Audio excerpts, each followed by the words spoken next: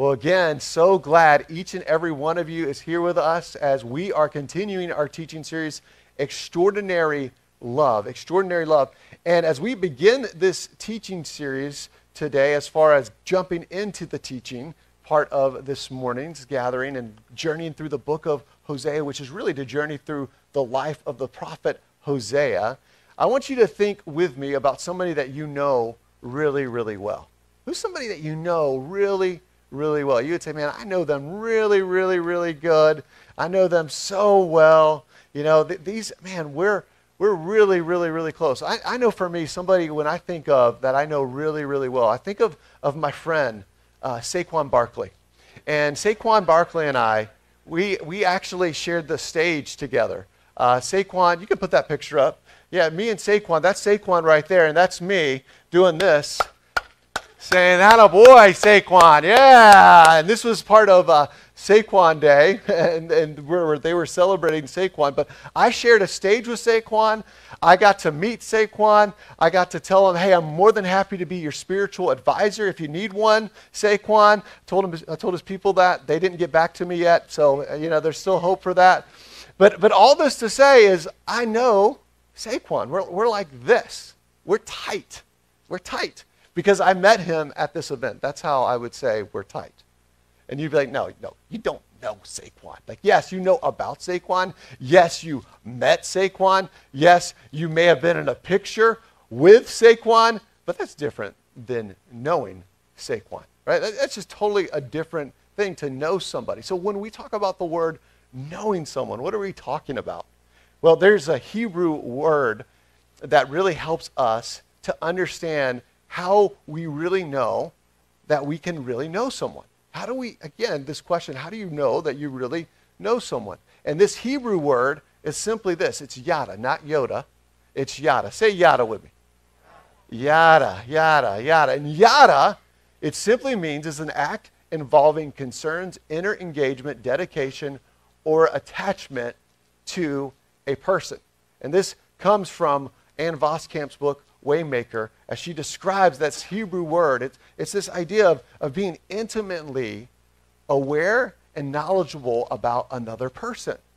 Because when you look at this picture that I showed you, you see me clapping for Saquon. Yes, he's coming near me. But there's a person who actually has yada with me. And that person is the other guy, my identical twin brother. It's actually his birthday too, in case you didn't know.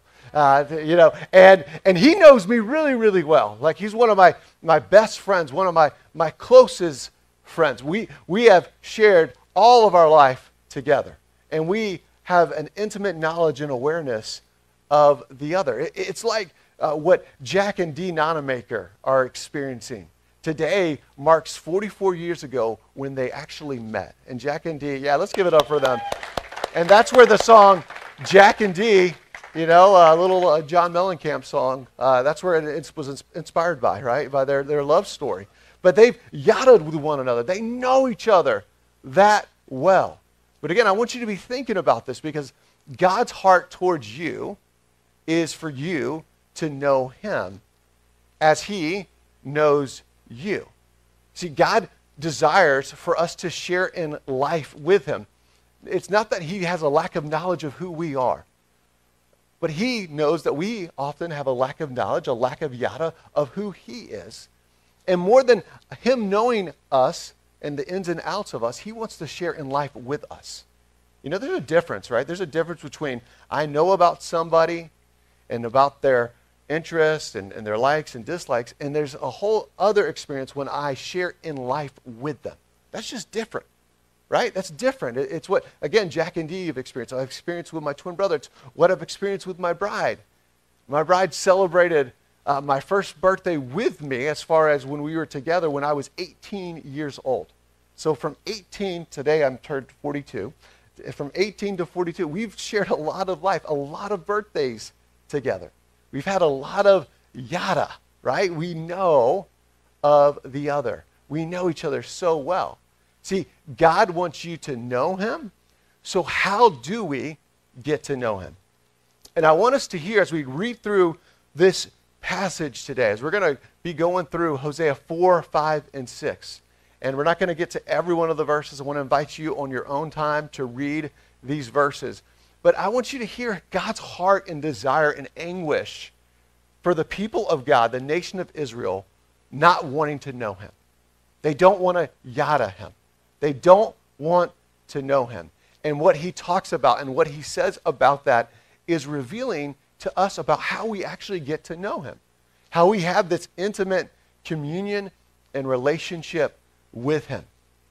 So again, if you have your Bibles, I invite you to open up with me to Hosea chapter 4. We're going to jump right in, and we're going to just go through these verses, and I'm going to take some time to park a bit, and we'll talk them through. But listen to what it says here. It says, "Hear the word of the Lord, you Israelites, because the Lord has a charge to bring against you who live in the land. There is no faithfulness, no love, no acknowledgement of God in the land. There is only cursing, lying, and murder, stealing, and adultery. They break all bonds, and bloodshed follows bloodshed. Because of this, the land dries up, and all who live in it waste away. The beasts of the field, the birds in the sky, and the fish in the sea are swept away."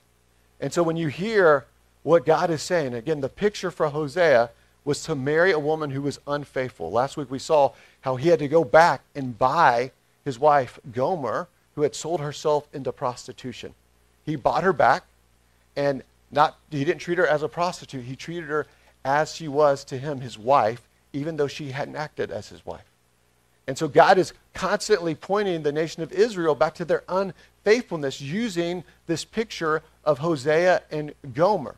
And he says, as you think about the charge that's in the land, there's no faithfulness, no love, no acknowledgement of God in the land.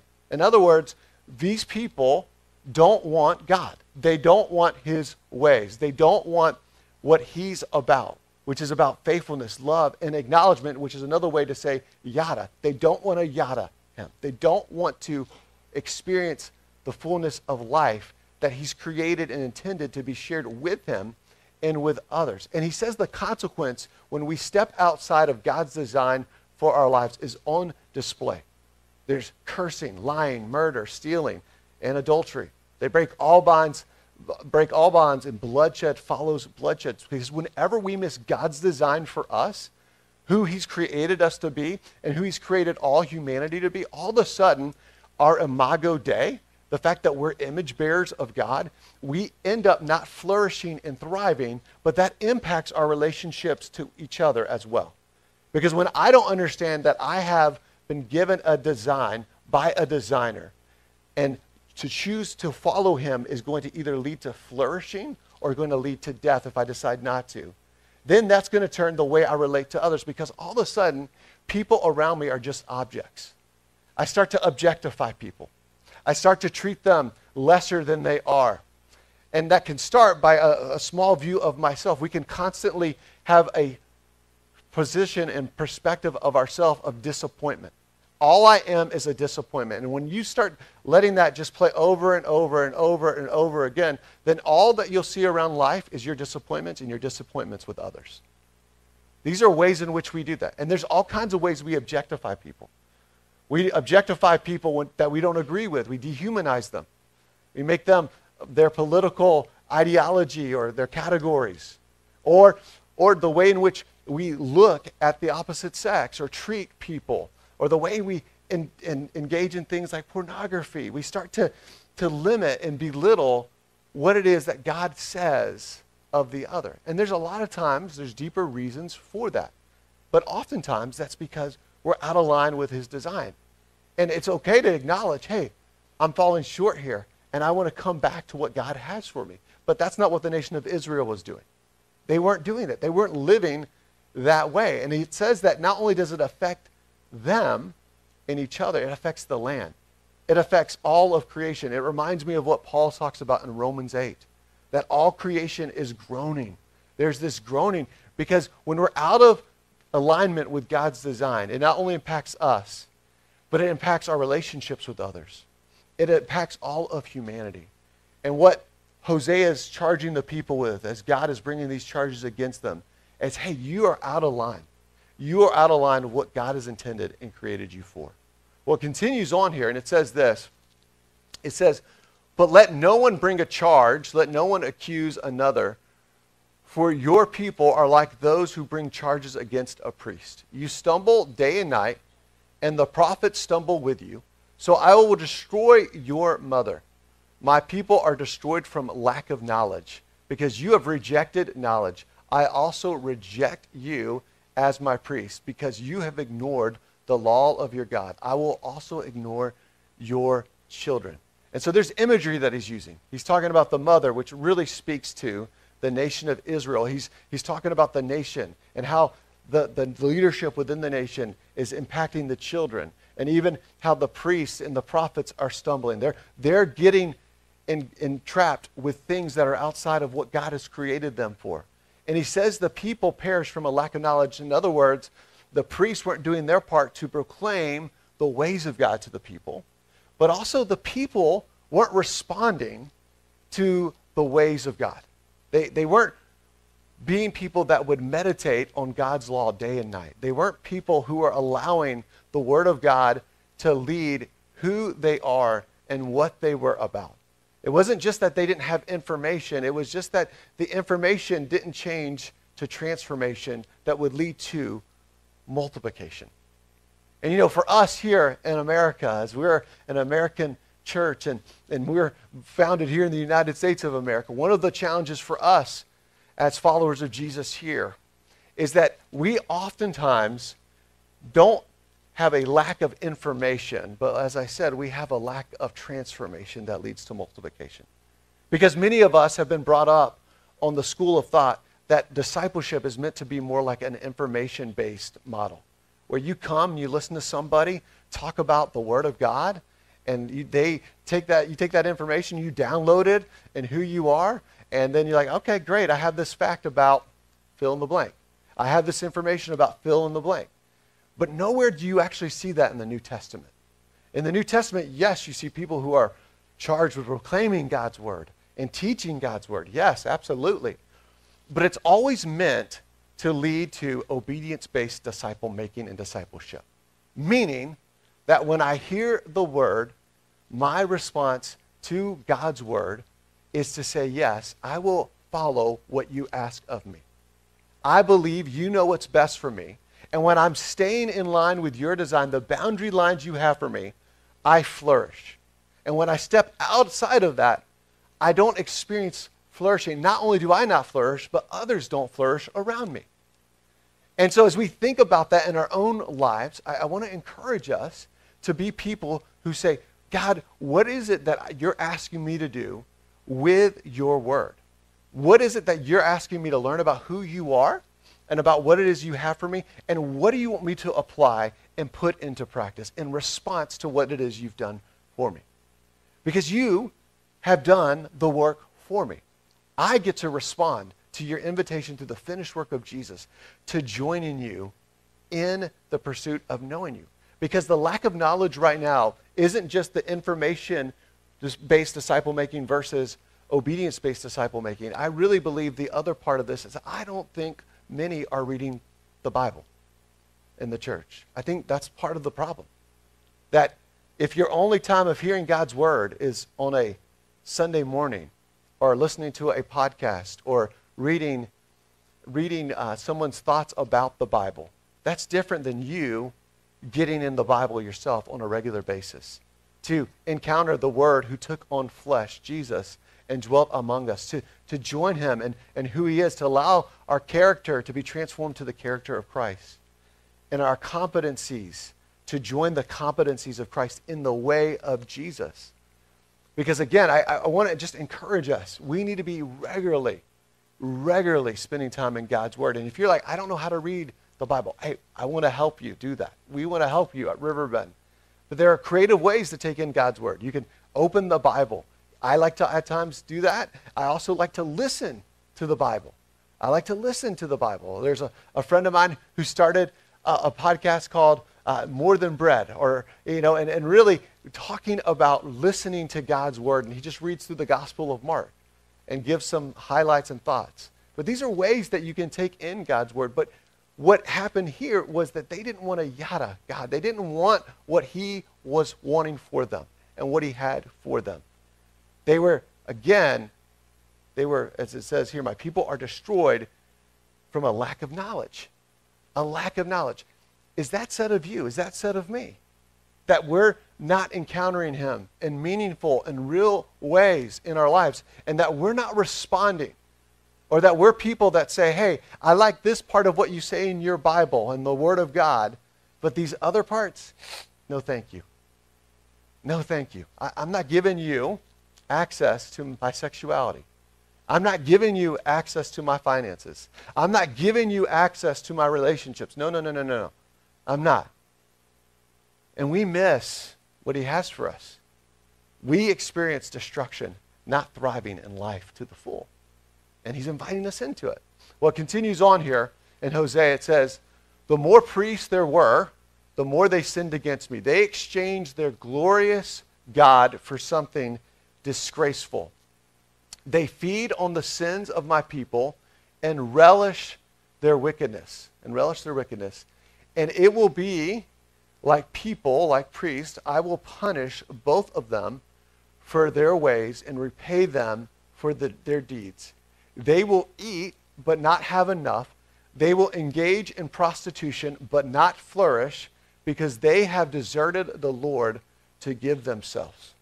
And so as you think about what he's saying, again, you're hearing more of really this indictment against them. They've made an exchange.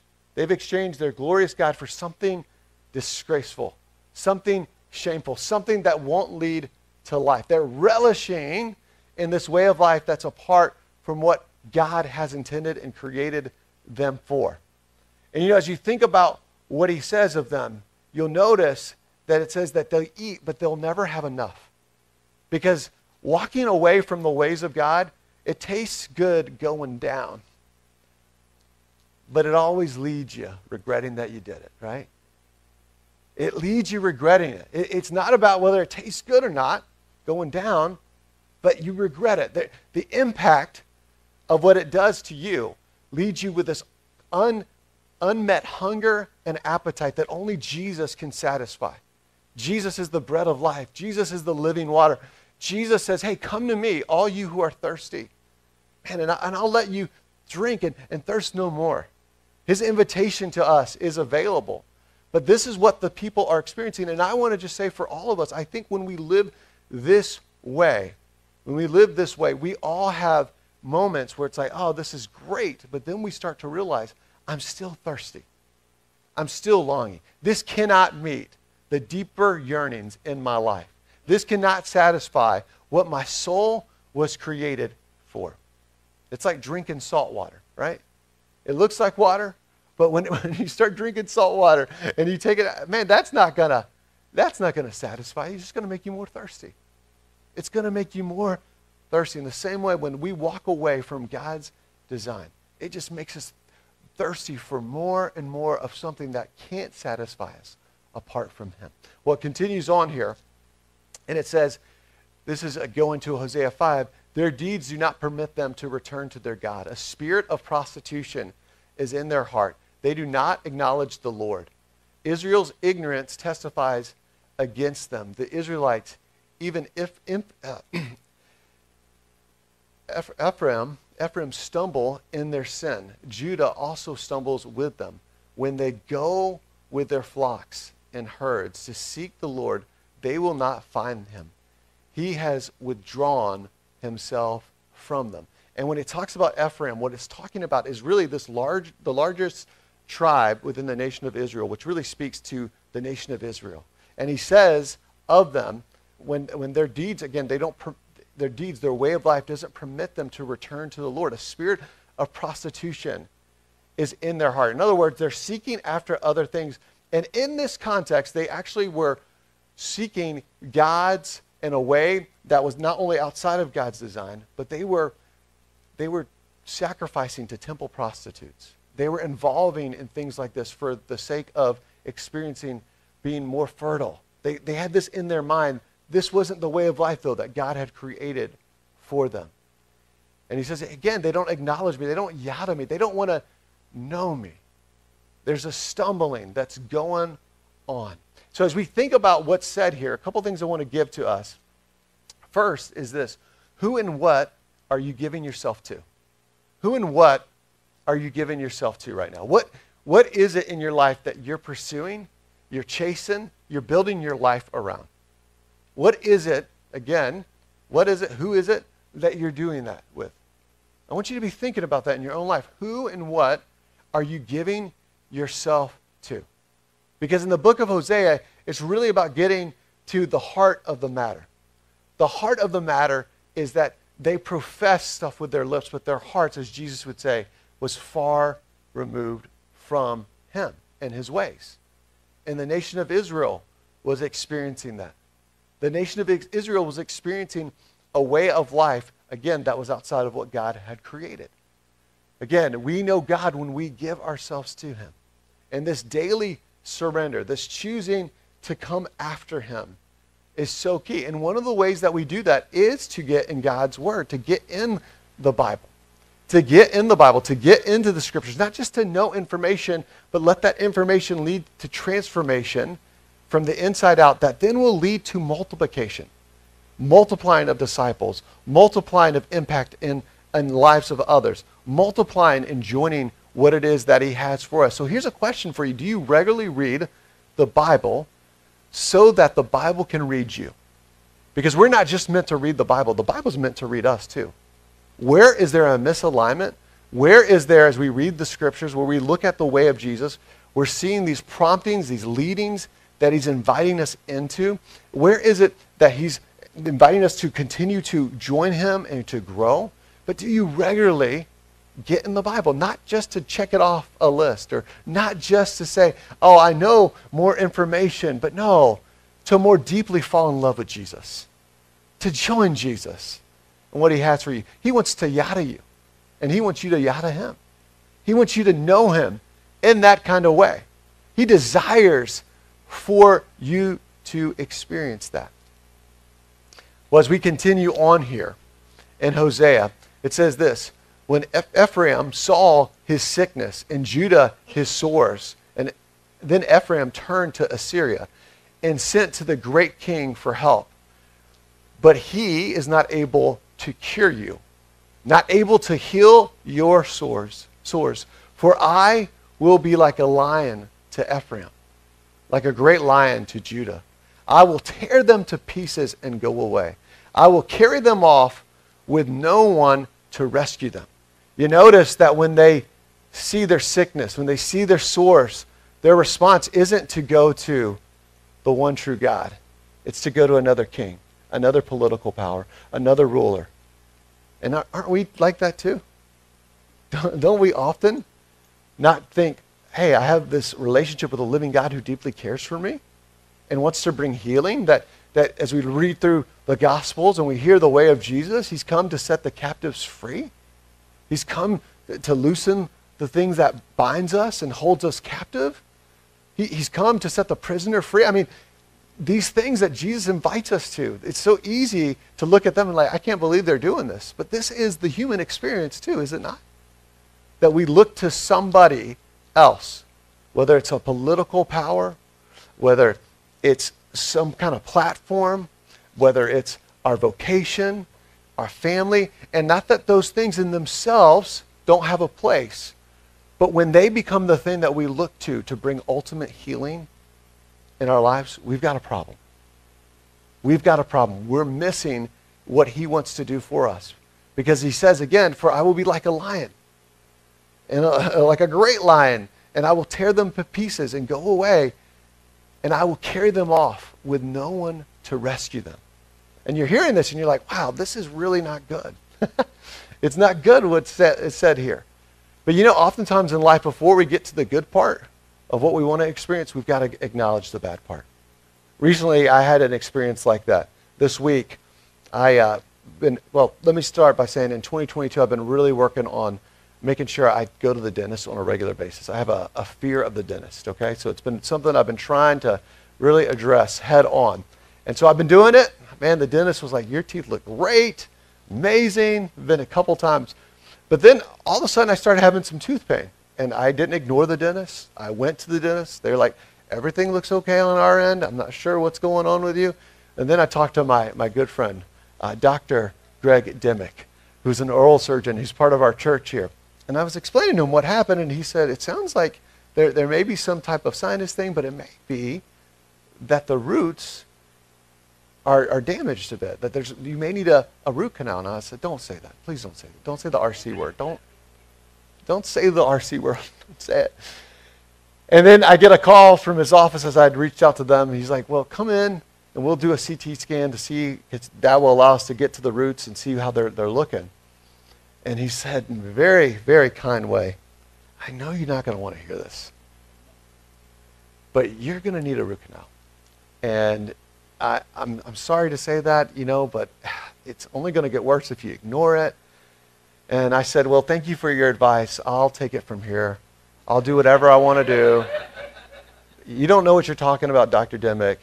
Clearly, I know my teeth better than you. I've had them for 42 years, right? Like, I know what's going on. No, I didn't say that. I humbly listened and said, yes, you're right. I need to do that. And so I followed up with, I have an appointment on August 16th to deal with it, which I'm not looking forward to. But here's the deal. To get to the place of health for that area of my tooth, I need to go do this. I have to get to the root issue. Because if I don't get to the root issue, change and transformation and healing of that tooth is only not going to happen, but it will get worse. Sickness will not go away. They can continue to give me antibiotics, but the infections will come back.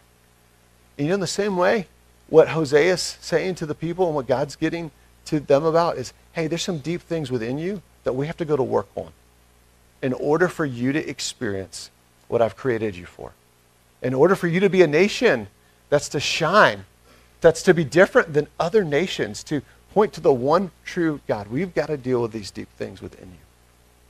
Well, it continues on here. It says, then I will return to my lair until they have bore their guilt and seek my face.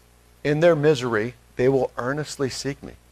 See, when we're in pain, when we're in misery, it's called, like I called the doctor, Dr. Dimick. Hey, I need your help. I need you to help me here. We start to seek out to the one true God. And he says, hey, listen, in our pain, in our misery, they were starting to seek God. And listen to what Hosea leads them through. It says this, come, let us return to the Lord. He has torn us to pieces, but he will heal us. He has injured us, but will bind up our wounds. And so he's saying, hey, let's return to him. Let's have a deep, deep repentance, a deep grieving of what we've done. Again, he's torn us to pieces. Let's look at what's happened in our lives. But let's go to him to experience his healing hand and his healing touch. He'll bind up our wounds. And then it goes on to say this, after 2 days, he will revive us. On the third day, he will restore us, that we may live in his presence. Let us acknowledge the Lord. Let us yada again, that word. Let's deeply know him. Let's walk with him. Let's commune with him. Let us press on to acknowledge him. As surely as the sun rises, he will appear. He will come to us like the winter rains, like the spring rains that water the earth. And all this like going at him, to get to this point of saying, hey, let's come to him. Let's, in faith, believe what he's able to do. That he's able to revive us, to restore us. Let's acknowledge him. Let us press on to him. Let us continue to pursue who he is. Let's experience his refreshing in our lives. And it's really interesting that when you read through what it says here about after 2 days he will revive us, on the third day he will restore us. It's really an image of what we will see perfectly done through what Jesus would do for us, right? Through his life, death, burial, and resurrection, right? In 3 days, he rises from the dead. He brings about this renewal, this restoration for us so that we can experience not only a right relationship with him, but that we can join him in what he has for us. It's beautiful to think about. And so as we continue on here, I want us to read some of the other parts of this. It says, what can I do with you, Ephraim? What can I do with you, Judah? Your love is like the morning mist, like the early dew that disappears. Therefore, I cut you in pieces with my prophets. I killed you with the words of my mouth. Then my judgments go forth like the sun. For I desire mercy, not sacrifice, an acknowledgement of God rather than burnt offerings. As at Adam, they have broken the covenant. They were unfaithful to me there. And so as we think about what Hosea leads them to and invites them to, God reminds them, hey, there's still judgment that's going to come, but this judgment isn't meant to cause you not to experience me, but rather to come to me. But he says, I want something more from you than just sacrifice. I want mercy. And it's interesting, Jesus actually quotes this twice in his ministry. He says, I desire mercy. And really, this mercy is, first of all, to understand the mercy we've received from God. That he doesn't give us what we deserve, but in turn, it impacts the way that we respond to others. In fact, when this is quoted from the ministry of Jesus, it's with Matthew the tax collector. It's one of the references. And they're like, why are you hanging out with this sinner, this sick guy, this traitor? And Jesus says it's not it's the sick that need a doctor, not the well, right? And he says this, he quotes this verse, for I desire mercy, not sacrifice, an acknowledgement of God rather than burnt offerings. It's also quoted when he talks about being the Lord of the Sabbath and the rest that he comes to give, because people are like, how can you be doing this on the Sabbath day? Like, how can you be doing these types of things? But again, he's desiring more than sacrifice. He wants mercy. He wants devotion. He wants to yada us. He wants to know us in that way. An acknowledgement of God rather than burnt offerings, because they were still making offerings. They were still sacrificing. But again, he wanted more than that. He wanted them. He wants you. He wants me. He wants a relationship with us. It's beautiful to think about. And the great lengths that he would do, because it says just like Adam broke the covenant, so these people break the covenant. And so you and I have broken the covenant. But there's one who fulfills the covenant, and his name is Jesus. Jesus does for us what we cannot do for ourselves. Because in our brokenness, in our despair, in the failings, in the shame, in the ways in which we've sought others to fulfill what only he could do, he meets us there. He meets us there, and he provides a way through his life, death, burial, and resurrection. He's faithful even when we're unfaithful. And he goes towards us, but he's inviting us to come towards him as well. So as we think about this, a couple things to give you. When does an apology sound sincere and insincere? I want you to think about this, because this is part of what he's getting at. He says, I want more than the trappings. I want something deeper within you. I want a deep surrender and a deep trust. I want mercy, right? I want to see mercy, and I want to see an acknowledgement of God. Not just, hey, I acknowledge you. Yeah, hey, big guy, I see you up there. Not that, right? The yada. Intimate knowledge, intimate sharing of life, walking through life to respond in that way. But he's saying to them, hey, listen, I want something that's sincere. And you know what? As you think about your own kids, and you've been teaching your kids about apologizing, I know I've had this experience with Ray, that it's one thing for him to come up to someone, sorry. Does that seem sincere to you? No, right? No one's like, oh yeah, that guy, he's contrite, right? He's like brokenhearted about what he did, what he said, Or he's like, my mom's making me say this. My dad's making me say that, right? That's not sincere. But how many times are we like that? How many times are we like that with our Heavenly Father? We've got some honest people up here, which I like. Because we're all like that, right? We're all at times insincere. We don't want to acknowledge him and his ways in our lives. We would rather keep doing what we're doing. We don't want to give him access. And this is what he's saying to the nation of Israel. I want sincerity. I don't want just lip service. Which brings us here. See, God doesn't want lip service, but life change. And he ultimately wants you and me.